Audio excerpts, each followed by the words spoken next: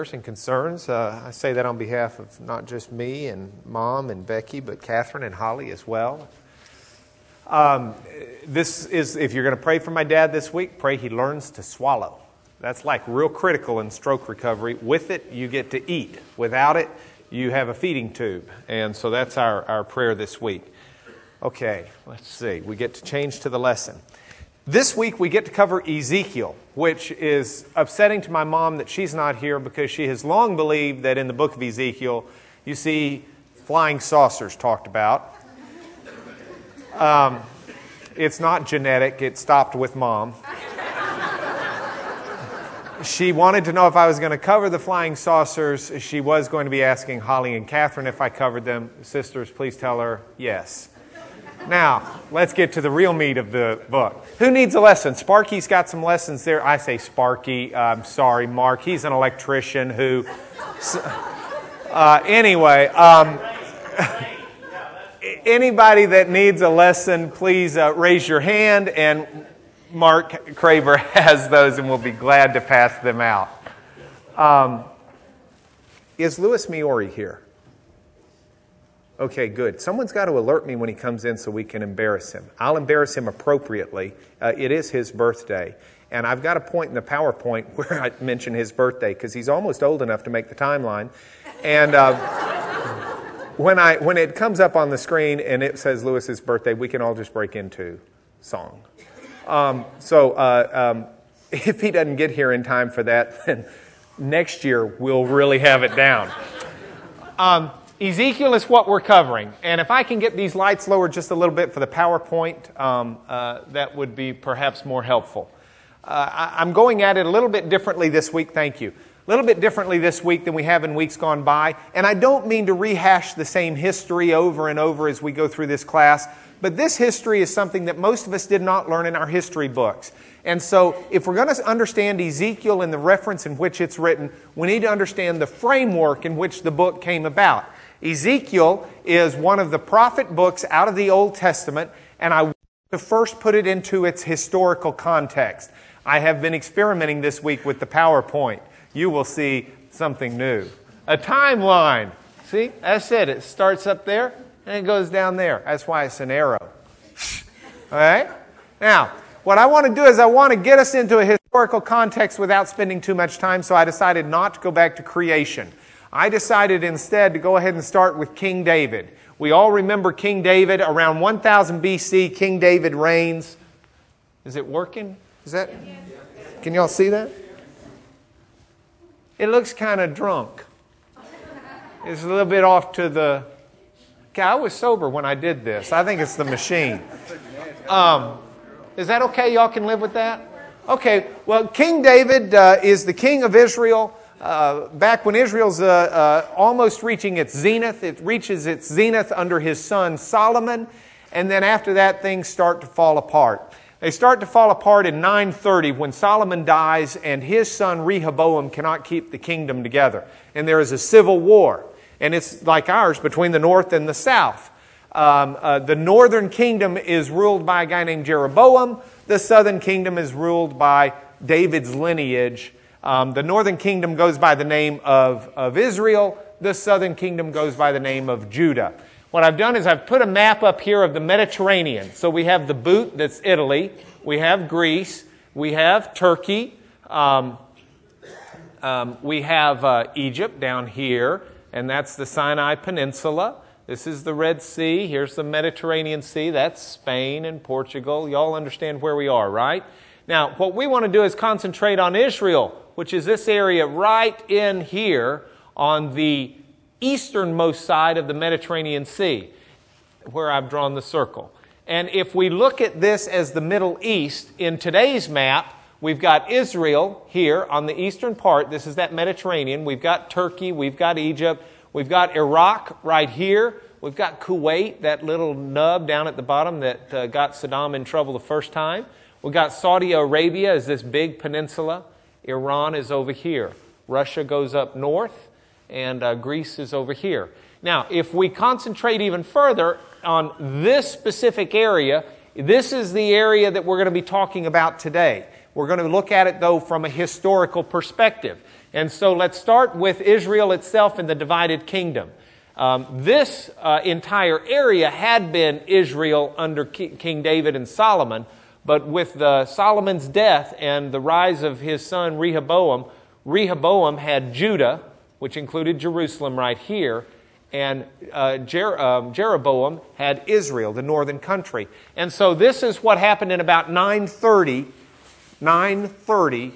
BC. All of these dates are BC. In the 850s, you've got Elijah. You remember we talked about the prophet Elijah. And you've got the rise of a country called Assyria. And so Assyria, if we go back into our drawing, this is the Mediterranean Sea. Here is Jerusalem. Here is Samaria, which became the capital of the northern country, Israel. And we've got Assyria right up here. And Assyria becomes a dominant world power. Their capital is at Nineveh. And Assyria, along with Egypt, are basically the two power structures that exist. So during the 800s and the 700s, everybody that lives in Jerusalem and Israel fear either Egypt or Assyria, depending upon what day of the week it is. Okay? Let's go further. Assyria is a world power. In the 790s now, as we continue, we're going to read later the prophets of Jonah and Amos. Jonah gets sent to Nineveh, the capital of Assyria. Okay? That's where those prophets come in, but we don't reach them yet because we're going in the Protestant order of the Bible. And so we keep going. 740 is when the prophet Isaiah starts prophesying, and we have covered Isaiah. And if we keep going, in 722, something finally happens. The northern kingdom of Israel is defeated. The Assyrians, if we go back, Assyria was up north of Israel. Assyria dips down and conquers the northern kingdom, Israel. And when it conquers it, it takes the tribes of northern Israel and disperses them throughout the lands. Those are the 10 lost tribes of Israel that we talk about in folklore and other things. But that happened in 722. Now, Assyria was not able to come down and conquer Judah. The Bible teaches us this is because Judah was righteous to some degree, whereas Israel had just been a huge pagan nation with Ahab and Jezebel and just problems after problems after problems. And so Assyria, as it continues its domination, basically takes over and becomes the world powerhouse, but stops just outside of Jerusalem, because Jerusalem has a godly king. His name is Hezekiah. And Hezekiah seeks the Lord, and with Isaiah's confirmation during this time, Hezekiah keeps the heart of the country focused on the Lord, and the Lord brings a physical salvation to Judah and Jerusalem.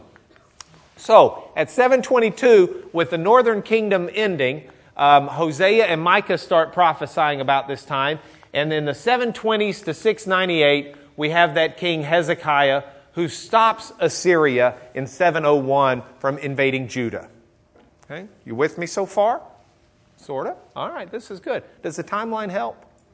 Kind of helps keep the flow going? Okay, I drew a line there. Lewis isn't here yet? You know, he never calls, he never writes, he doesn't send flowers, I will tell you, and we can all tell him how funny this was going to be. I thought it important to take this timeline and try and open our horizons and look beyond merely biblical history, and let's see what was happening in the world. The 700s is also when Homer in Greece was writing the Odyssey and the Iliad. Okay? If you go back to about 1000 BC, which was King David's time, that's when the Trojan War happened between Greece and Troy. Helen of Troy, remember her? She was a babe. She started the war. Anyway, that was back in the time of King David. Now, if you come back here, the Etruscans have settled Rome and kind of set up the first Roman kingdom, but Rome is far from being a powerhouse worldwide. In fact, you have now the second Roman king right in this time period. His name is Pompilius.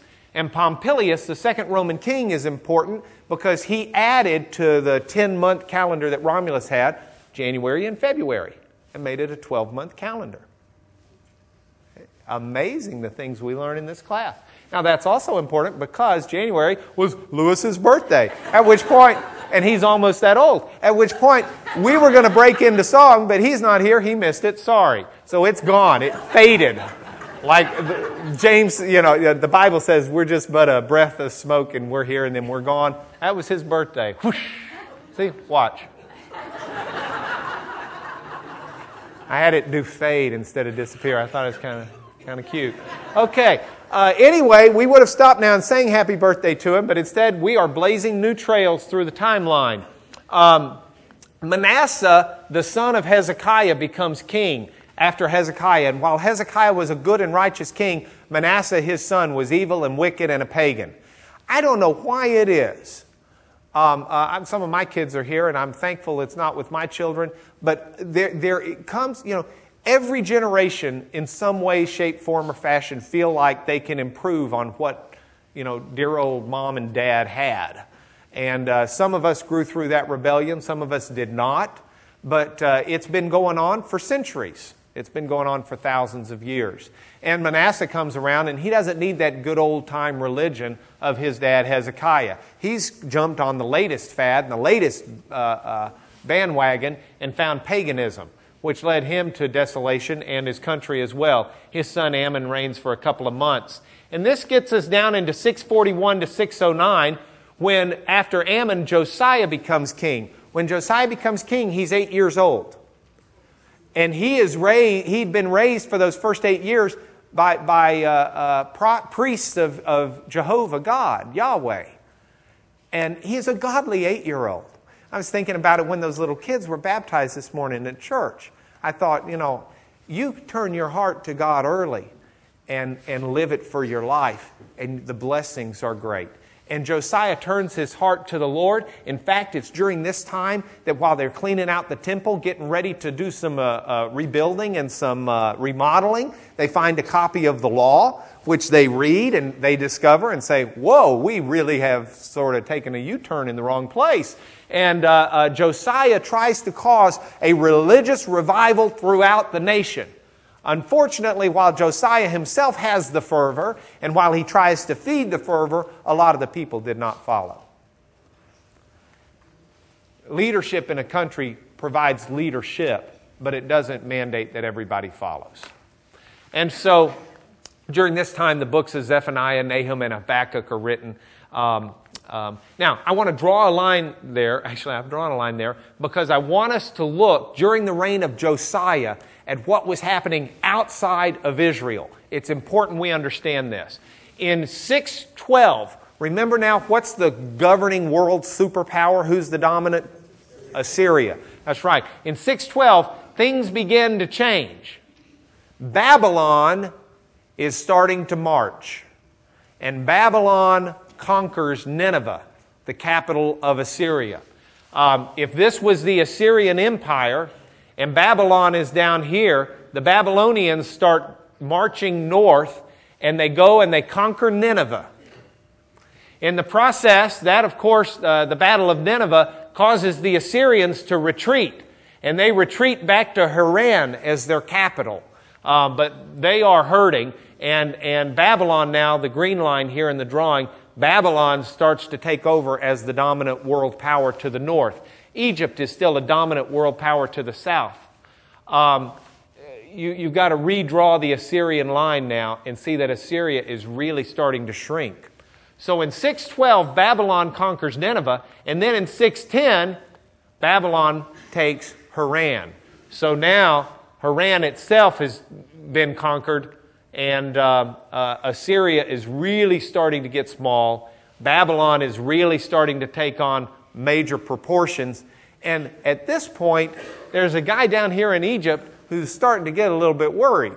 His name is Necho. His title is Pharaoh. Yeah. Pharaoh Necho starts to get a little bit worried.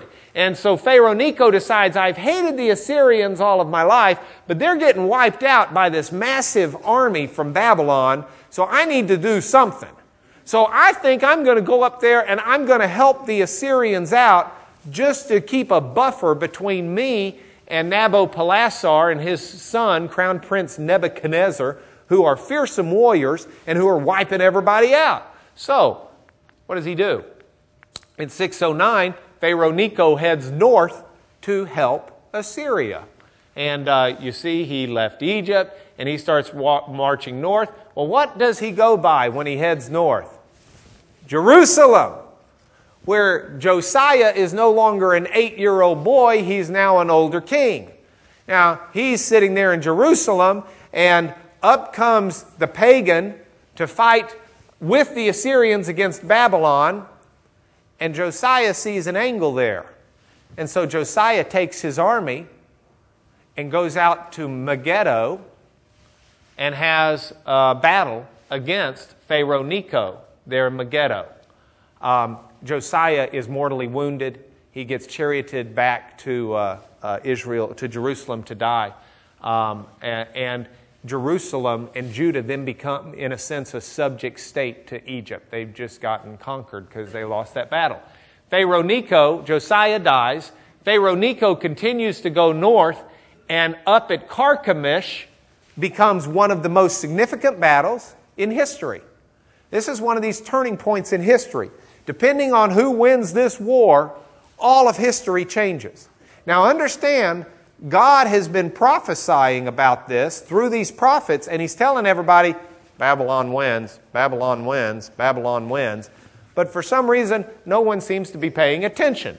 So the battle takes place at Carchemish between Babylon in the green and the joint armies of Assyria in the red and Egypt in the yellow. And guess who wins? Y'all listen to the Lord. Babylon wins. And so in 609 or 605, basically, is Necho, the battle's up in 609. 605, Egypt and Assyria lose Carchemish, and Assyria's gone. I mean, it's just annihilated. It doesn't exist anymore. Pharaoh Necho's smart enough to retreat back to Egypt and to try to stay real low for a while in efforts to try and rebuild his army. And in the process, I might add, continues to keep Israel or Judah as a subject state. Now, Nebuchadnezzar marches south, and he starts taking over the Philistine plain. He goes all the way down into Judah, and he conquers Judah and takes it away from the Egyptians and takes a bunch of hostages off to Babylon. It's the first deportation of Jews. Now, he doesn't take everybody. He takes some of the elite. This is when Daniel is taken.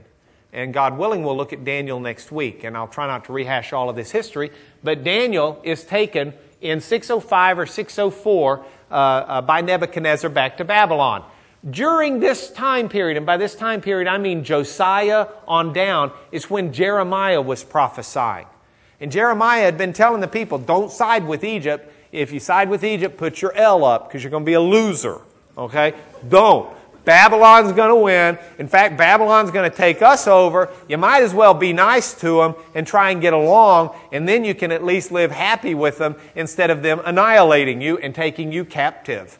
But people don't listen to Jeremiah. They lock him up. They call him a traitor. They think he's given inside information to the Babylonians. They think he can't be trusted. How dare he speak out against the king? The king's acting for national security. And Jeremiah deserves to be incarcerated without a lawyer.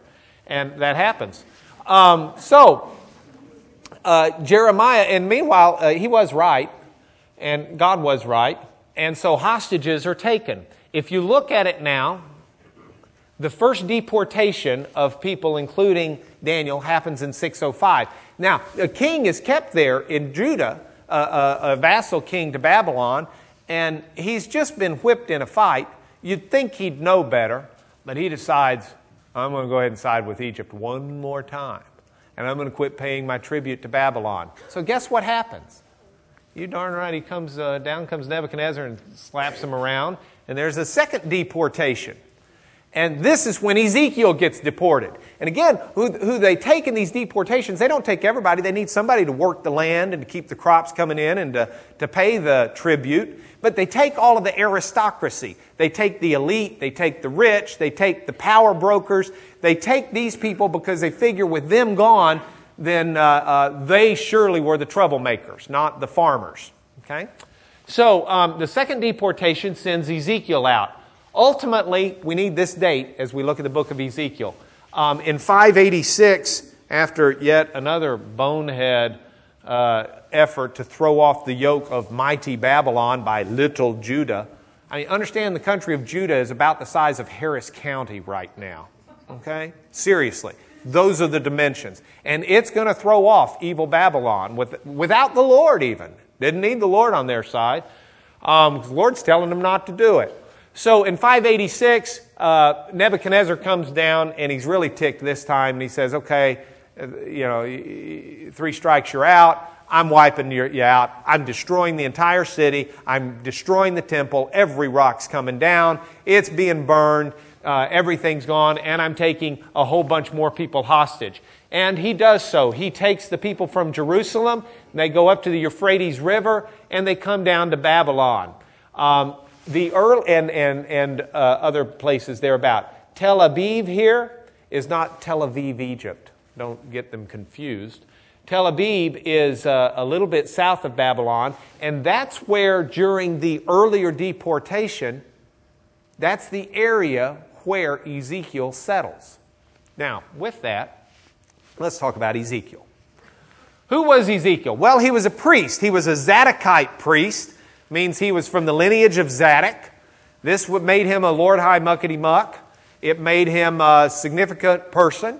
And why he got, I'm sure, taken out in the second deportation. He was a godly man. We know that. We know he was married. In fact, I didn't put it on the PowerPoint. We know he eventually owns his own home in Babylon, or lives by himself at least. He was exiled in the second exile. He has an incredible breadth of knowledge. When you read Ezekiel, you read about a man who knew a little bit about everything. Actually, a pretty good bit about everything. He talks about farming. He talks about the law. He talks about history. He talks linguistically. He writes poetry. He writes prose. He talks in parables. He talks in prophecy. He talks blunt. He talks in circles. This is a man who's got a broad range of knowledge and comes to it in a lot of ways. He is a prophet called by God. If you look in the first 3 chapters of Ezekiel, you'll see Ezekiel has a vision of God. And this is, in fact, I had a Bible. Is this it? No. But this is one, and I will use it. And it's a good one. It's got Ezekiel in it. It is Ezekiel chapter 1, 2, and 3 where Mom finds the flying saucers. Whoever read Eric von Daniken's book, Chariots of the Gods or something? I read it in like high school. His theory was there wasn't really a God, and all this stuff we read about in the Bible was extraterrestrials visiting. He was big on this passage. This was one of his explanations. And I tell you, if you just read it without an idea of what it's coming from, it sort of sounds like flying saucers. I'll read it to you. First of all, understand this is Ezekiel's 30 when this happens to him. And he's been there 5 years. Jehoiachin has been there 5 years in the exile. So this is 5 years into the exile. He looks and he sees, I'm on verse 4. He sees a windstorm coming out of the north. An immense cloud with flashing lightning surrounded by a brilliant light. The center of the fire looked like glowing metal. Oh. And in the fire was what looked like 4 living creatures. And they each have 4 wings. And these 4 creatures are there with their 4 rings. And if you look at verse 13, the appearance of the creatures is like burning coals and fires moving back and forth. It's bright and lightning's flashing out of them. And these creatures speed back and forth. And as you look at the creatures, as he looked at the creatures, he saw a wheel on the ground by each of the creatures. And it sparkled like chrysolite. And each appeared to be made like a wheel intersecting another wheel. And as they moved, they'd go in any one of 4 directions the creatures faced. And their rims were high and awesome. And they had the wings, and then as they move, there's the roar of rushing waters. Yeah, Mom's convinced these are... Of course, don't confuse my mom with a pagan. She thinks God invented flying saucers, and these are God's flying saucers. So, if any of it is genetic, it starts with the first child, which would be Catherine. It waters down by the time Holly and I come along. There comes a voice from above the expanse that's over this awesome vision of the creatures in the wheels. Above the expanse is a throne of sapphire. And high on the throne was a figure like that of a man. From his waist, he looked like glowing metal. Brilliant light surrounded him. Like the appearance of a rainbow in the clouds on a rainy day, so was the radiance around him. This was the appearance of the likeness of the glory of Yahweh. When I saw it, I fell face down, and I heard the voice of one speaking. And this begins the ministry of Ezekiel. I want to tell you something. Any significant thing we commence in our life, especially ministry for the Lord, needs to start with a vision of God. If you have a vision of God in your heart, you will always remember your place. Without a vision for God, we can start thinking we're high and mighty. We can start thinking we're the focus. We can start thinking that this is the universe and this is us and it just goes around us. Aren't we important? Or we start thinking that our job is so important. It is the vision of God that should leave us on our face, silent, amazed, and then let God move us from there. The ministers who have a vision of God are the ministers who live their lives ministering for God, as opposed to becoming themselves the object of worship and adoration. It's one reason I have such respect for our staff here, because they have a vision for God. They understand what they see. This is what happens with with Ezekiel. Actually, it happens with Isaiah in Isaiah chapter 6. And it happens with Jeremiah also, if you read early Jeremiah. Each of these prophets get a vision of God. But enough. Now, if we look at the book of Ezekiel as a book, what is in that book that we need to carry out with us in our day today? I've pulled out a couple of themes that are unique to the book, and I want to talk about them. The first, Ezekiel, more so than any other writer that I can think of as a prophet, talks about the nature of God and who God is. When Ezekiel talks about God, let's pause for a minute and remember something. In the mentality of the cultures and the people back in those days, they did not live in the world we do. They did not have TV. Well, you say, of course they didn't. What is that? They didn't have radio. Of course they did. What does that mean? Something could happen 50 miles away, and you might not know it for some time, if you ever learn it at all. It was not on CNN. It was not on NBC. The Drudge Report was not carrying it.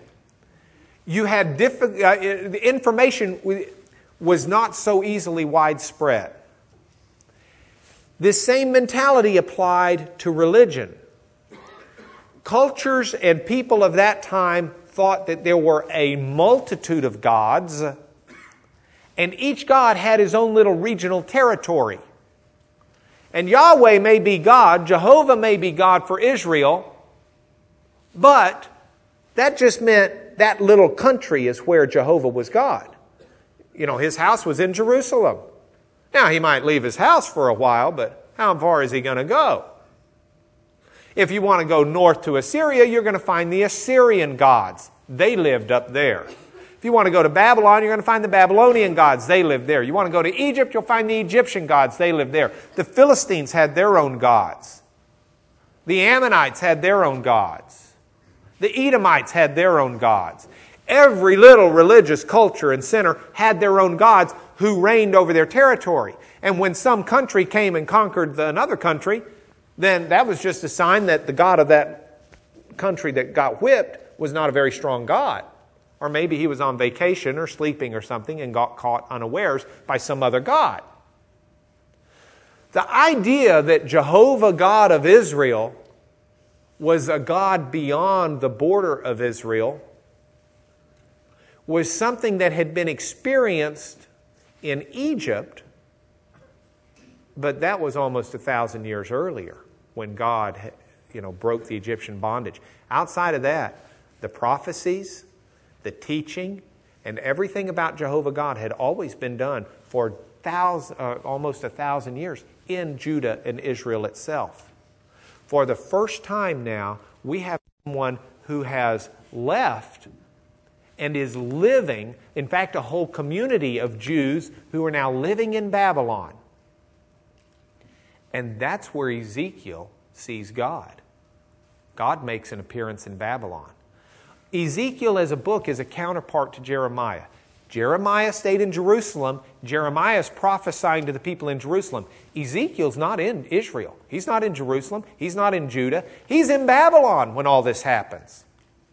And in Babylon, land of the conquering gods, he has a vision, and this vision is of this massive moving throne, Mom's flying saucer, with God on it. And the point is, God was never confined to the temple that's in Jerusalem. Jehovah God of the Bible is Jehovah God everywhere. And He comes in like a thunderstorm, and He gives this vision to Ezekiel. And Ezekiel realizes, and the people realize, that Jehovah God is not a regional God. You don't have to go to Jerusalem to worship Him. You don't have to go to Mecca to a holy pilgrimage. Jehovah God is where you are. You don't need to go to Him. Yeah, Bill. Can you go back to the timeline for a second? Yeah. Probably. Which one do you want? One before that. There we go. Where the months were changed? Oh, yes, this was very interesting. I got to tell y'all. Whoa! Did I get over it? Yeah, hold on. I passed it? No, it's like before that, isn't it? Yeah. See, what happened, Bill forgot this point because we had to blaze through it. But if we look at the timeline, we realize that this was the time when the second Roman king added the months of January and February to our calendars. Very important, because on January 25th, 24th, 23rd is Lewis's birthday last Friday. Lewis Miori, can you come up here real quick? Happy birthday to you. Happy birthday to you. Happy birthday, dear Lewis. Happy birthday to you.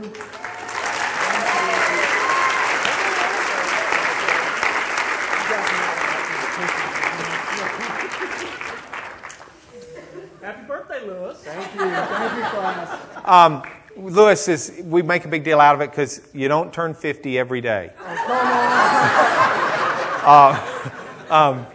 Anyway, happy birthday, Lewis. Thank you, no more to be said. Okay, meanwhile, let's see where we were here. There's a quicker way to do this. Nah, we're going there. Okay, so, see, Lewis has had birthdays all these years as we go by.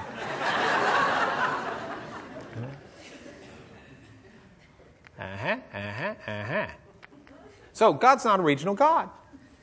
God's everywhere. God, now think about this. God is where you are. God's not a regional God in our world either. God's not just here at CFBC on Strack and Champion Forest. Open your eyes wherever you are, and God is there. Close your eyes, and God is there. David knew this. David said, if I were to journey to the furthest reach of the earth, you would be there. The people had forgotten it. We forget it. But wherever you are, in your sin or in your righteousness, God is there. Ezekiel makes this point. He uses this phrase over 50 times. I think it's like 60 some odd times. That you shall know that I am God. And that's why God acts. And that's why God does the things He does. One of the big problems for the Jews, it would have been real easy to be a Jew, to get conquered, to go off to Babylon, and just assimilate, become Babylonian, become one of the people, become a local yokel. These were not a righteous people. The reason they got sent off into captivity is because they weren't righteous. But Ezekiel makes the point to them. He doesn't say, okay, now let's all be, let's remember we're Jewish and we're all related and let's try and get together and try and acknowledge what happened. No, he's very blunt. He says, listen, like it or not, the reason this has happened to you is because of your sin. You will know who God is and you will acknowledge Him as God. You will turn to Him. And God says it over and over. God says, I've done these things for my name's sake.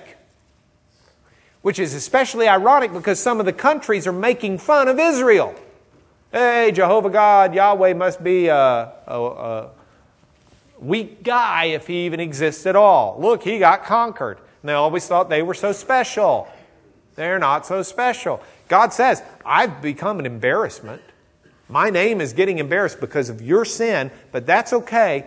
I'll bear the embarrassment to teach you what you need to know. God says, I will allow myself to be embarrassed for you.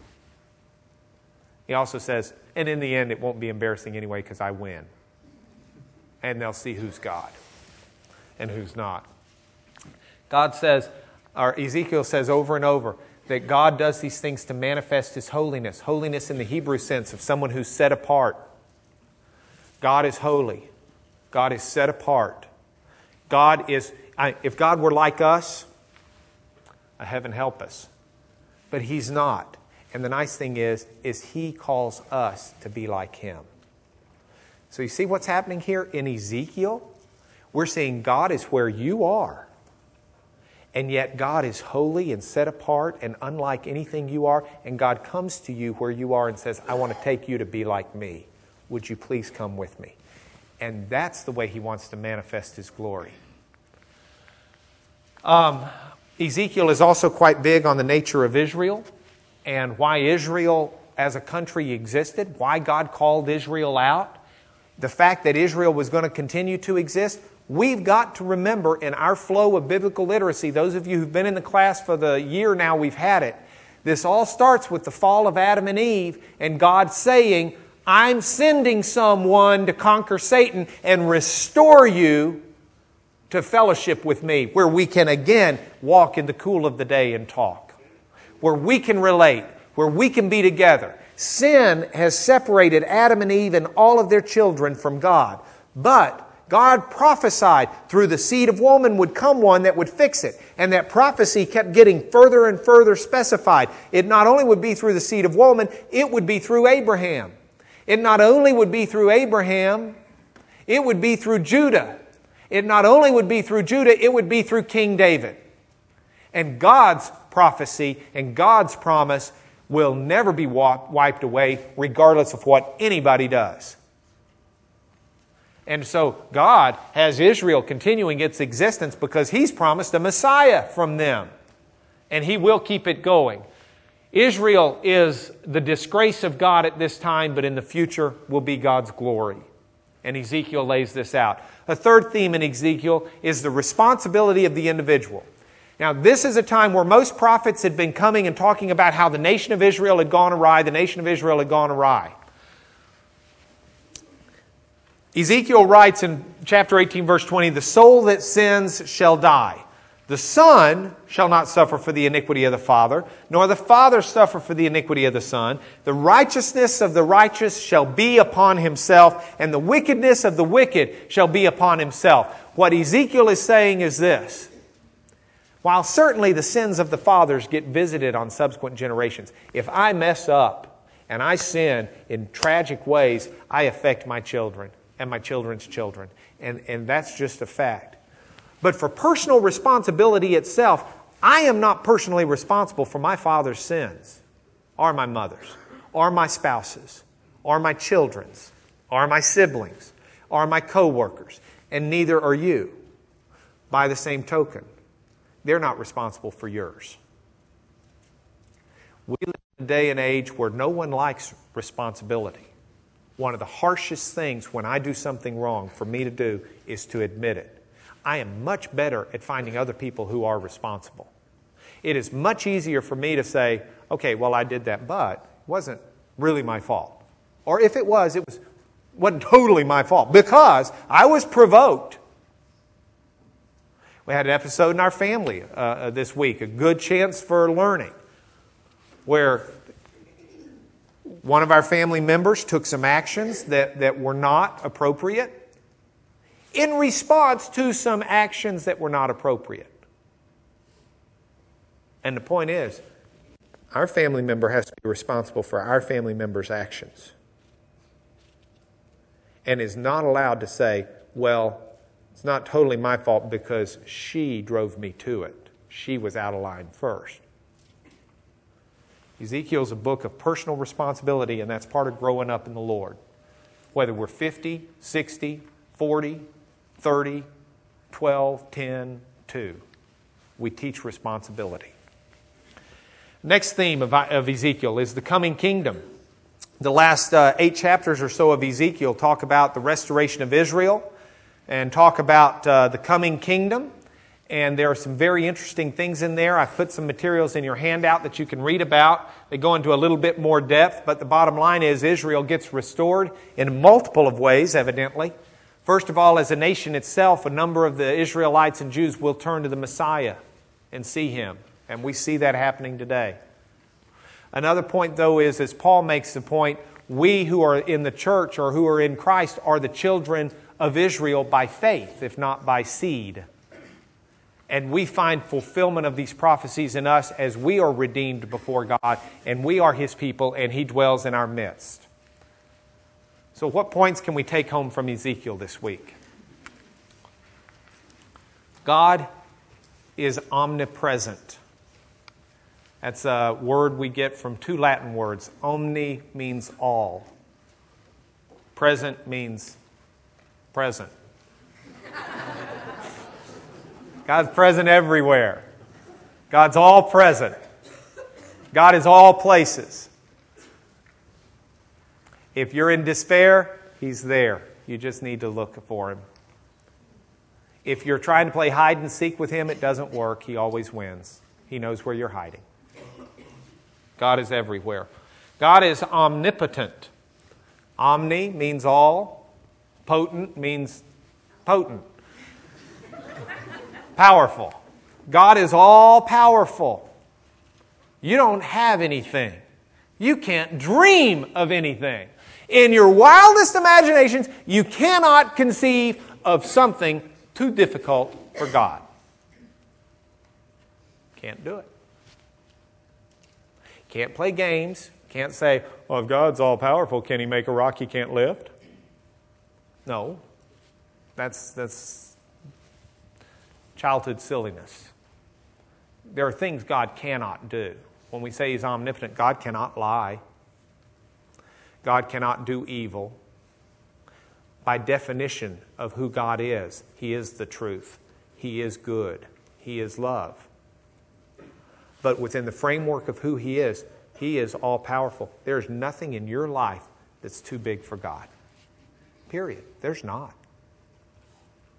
And if you're pretending there is, you need to get real with yourself and acknowledge that there's not, and ask yourself, why am I pretending? What is the need within me that wants me to find something that God can't do? God is omniscient. Omni, all. Iscient.